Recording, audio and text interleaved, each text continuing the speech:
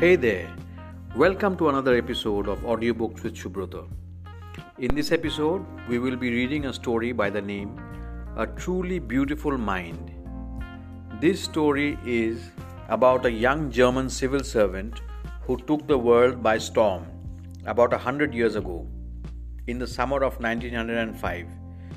The 26-year-old published in quick succession 4 groundbreaking papers about light, the motion of particles, the electrodynamics of moving bodies, and energy.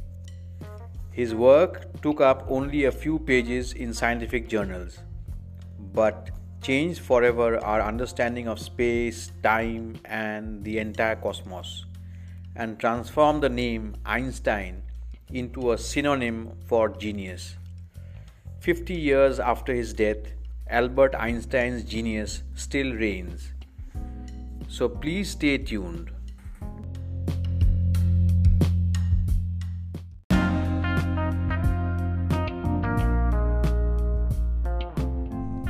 Albert Einstein was born on 14th March 1879 in the German city of Ulm, without any indication that he was destined for greatness.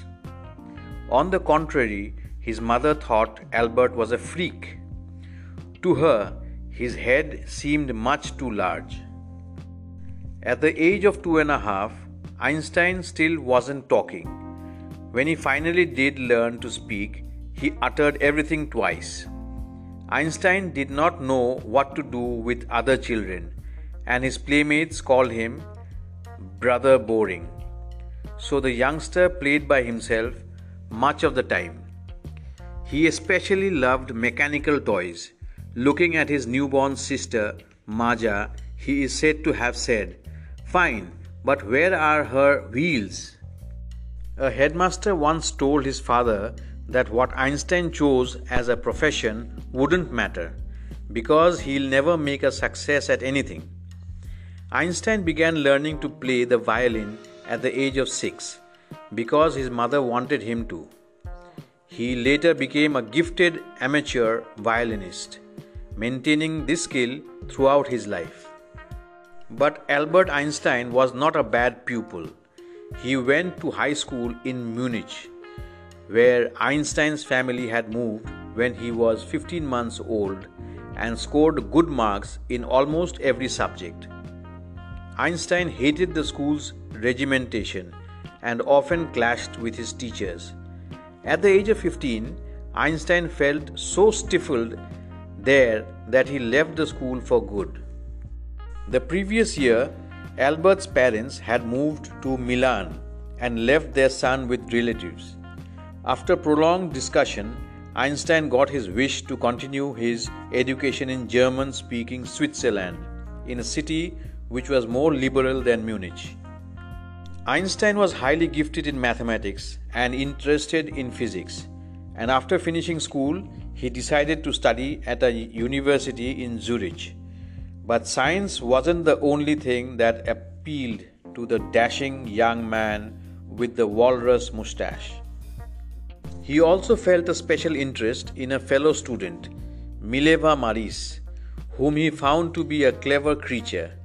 This young Serb had come to Switzerland because the university in Zurich was one of the few in Europe where women could get degrees. Einstein saw in her an ally against the Philistines, those people in his family and at the university with whom he was constantly at odds. The couple fell in love. Letters survive in which they put their affection into words, mixing science with tenderness. Wrote Einstein, "How happy and proud I shall be when we both have brought our work on relativity to a victorious conclusion." In 1900, at the age of 21, Albert Einstein was a university graduate and unemployed. He worked as a teaching assistant, gave private lessons, and finally secured a job in 1902 as a technical expert to the patent office in Bern. While he was supposed to be assessing other people's inventions, Einstein was actually developing his own ideas in secret.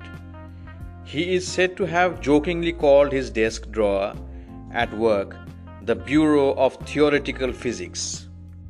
One of the famous papers of 1905 was Einstein's special theory of relativity, according to which time and distance are not absolute.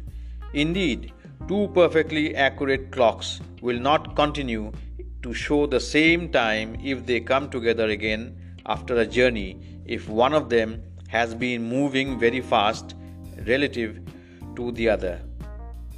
From this followed the world's most famous formula, which describes the relationship between mass and energy, E equals mc squared. While Einstein was solving the most difficult problems in physics, his private life was unraveling. Albert had wanted to marry Mileva right after finishing his studies, but his mother was against it.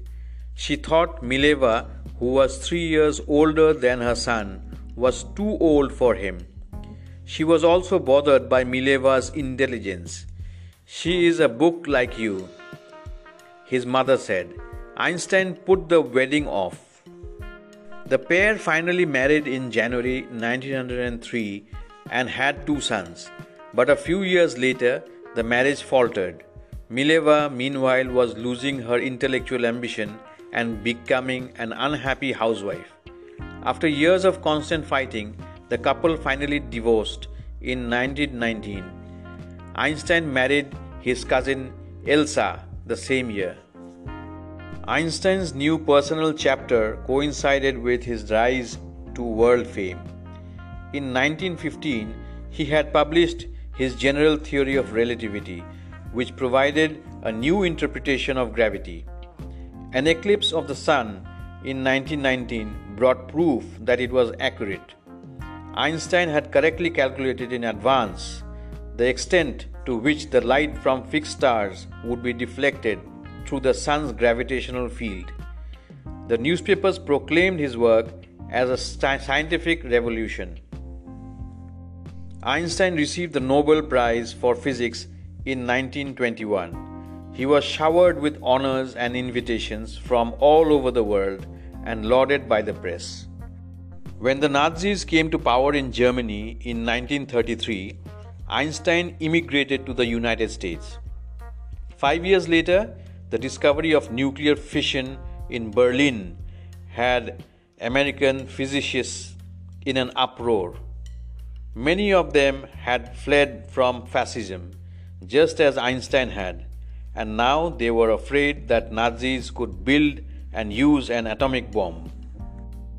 At the urging of a colleague, Einstein wrote a letter to the American President Franklin D. Roosevelt on 2nd August 1939, in which he warned, "A single bomb of this type exploded in a port might very well destroy the whole port together with some of the surrounding territory."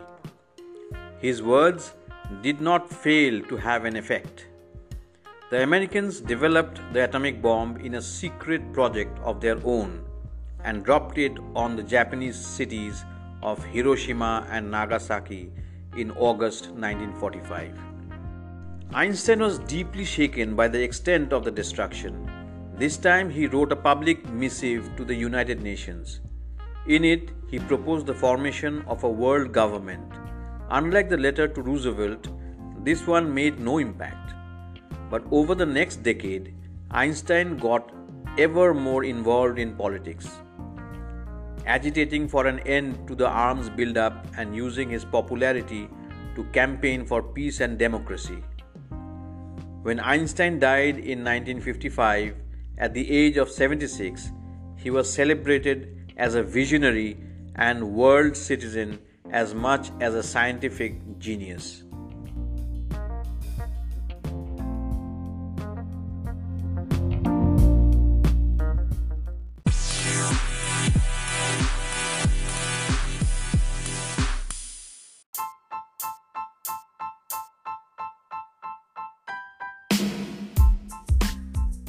Thank you for listening to my today's podcast. I hope you enjoyed it. I'll be back with more such interesting stories and novels for you. So please like, share, and subscribe. If you have any suggestions, please send me a voice message.